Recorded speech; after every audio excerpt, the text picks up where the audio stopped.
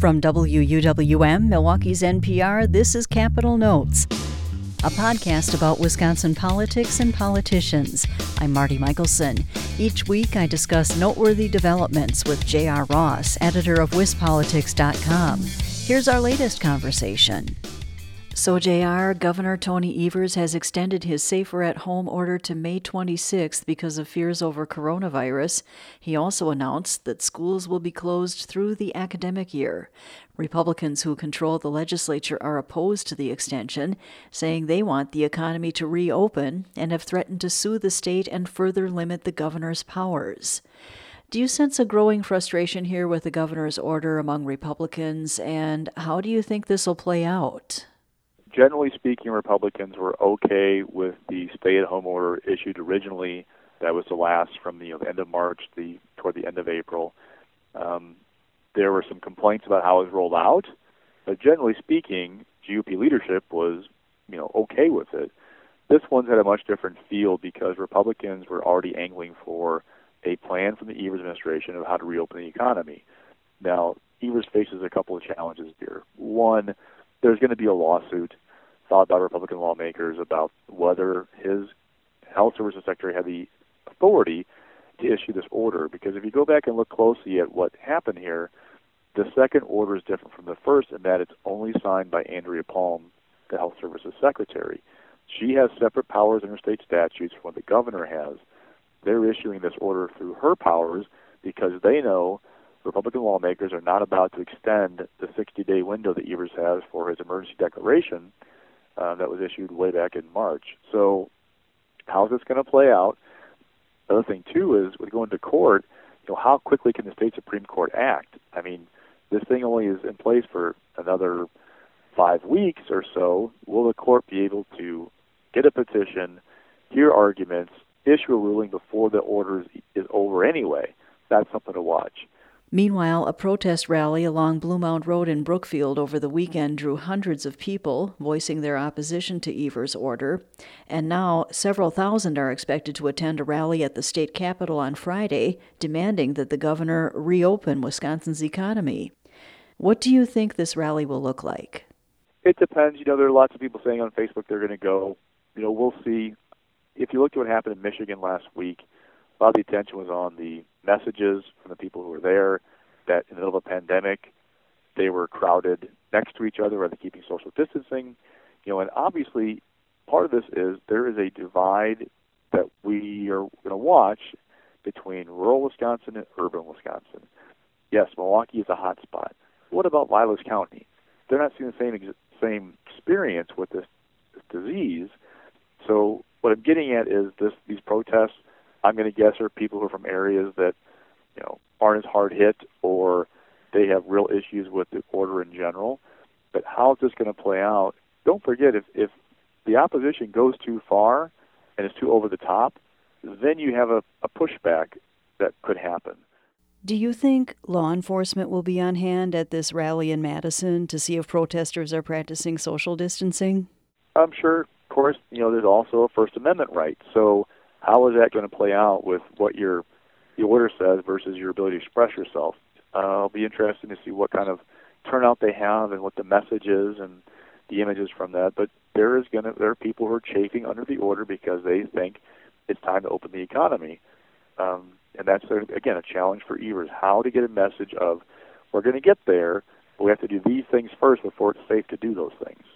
In another development, Governor Evers signed a coronavirus relief bill for Wisconsin that helps the thousands who are unemployed and supplements a $2.3 billion federal relief package.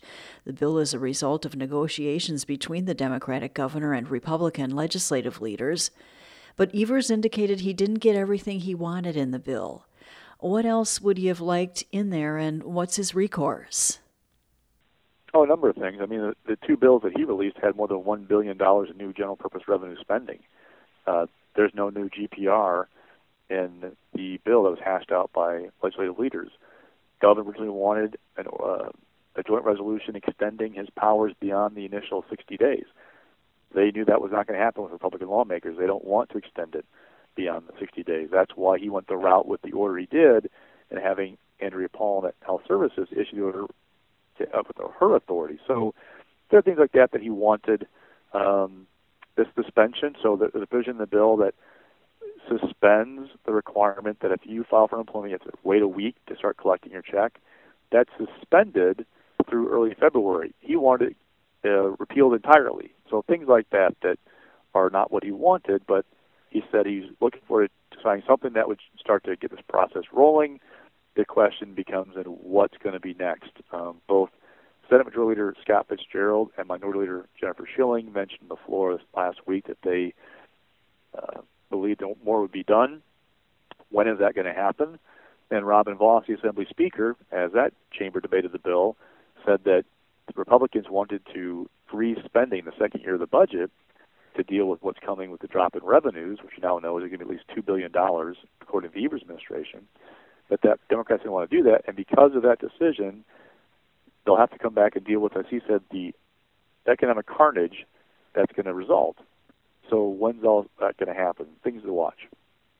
And finally, the results of Wisconsin's presidential primary and spring elections were unveiled last week, and it turns out liberal-leaning Dane County Circuit Judge Jill Karofsky handily defeated conservative incumbent Justice Daniel Kelly by a 10-point margin. It was a hard-fought race that some observers believed would be close. Did the margin of victory surprise you, and why do you think she won so handily? Well, it was surprising to people because there were so many uncertainties about how this election was going to turn out, with a lot of folks voting by absentee, questions about in-person turnout. College kids weren't on campuses, for example, to go turn them out last minute. But pulling back to where we were post-February 18th primary, people thought Karofsky was the favorite. I mean, she had the prospects of a contested presidential primary on the ballot, contested races for mayor and county executive in Milwaukee, helping to drive turnout. Things like that really played in her favor, while Republicans had Donald Trump on the ballot in name. They didn't really have a primary, so there wasn't really a similar motivation to turn out. So her win was somewhat kind of expected, but then again, the COVID-19 stuff turned the whole political world upside down. How do you commute to voters in that environment? How do you turn people out? That kind of stuff. Now, what is surprising, or was surprising, was the margin of victory, that 10, 11 points that she had over Daniel Kelly. That got a lot of attention, and now nationally, the discussions about what this means for the November election. Now in Wisconsin, we know from experience that April elections are not great predictors of November turnout or results because there's two different electorates. That said, the Karofsky map that we saw from the results, heavy turnout in Milwaukee and Dane counties were deep, deep blue. Conservative performance in the WOW counties around suburban Milwaukee, not hitting normal marks. Even some bluish hue to the Fox Valley, southwestern Wisconsin going back to being blue. That's the dream map for Democrats. Now, we had 1.55 million people vote in that spring election. We could have 3 million, roughly, in November. Much different electorate. Still, if the people who voted on Tuesday maintain their motivation that they had, they were fired up. The Democrats told me that they feel like their base was fired up in part because of how this election was handled, and the feeling they were forced to go vote in person rather than having this done by all mail or being pushed back. If they can maintain those enthusiasms, that means that 1.4 million plus that didn't turn out that we expect in November, Donald Trump's got to win those guys by double digits. How do you do that? Is that possible? That's going to be his challenge. Now, people I talked to did not expect to see the same map after November that we saw in April. That said, again, the conversation nationally is about how a Trump-backed candidate didn't do very well and how the liberal candidate did exactly what Democrats want to do this fall. The question is, though, how different will the electorate look come November? What issues change things come November? We still talking COVID-19 in late October, the economy, unemployment, those kinds of things. It's still a different race, but it gives Dems a little bit of enthusiasm, a little bit of a momentum going into the summer and into the fall. That's WisPolitics.com editor J.R. Ross. You can join us each week for our conversations, and if you haven't done so already, subscribe to Capital Notes on iTunes, NPR One, or wherever you get your podcasts.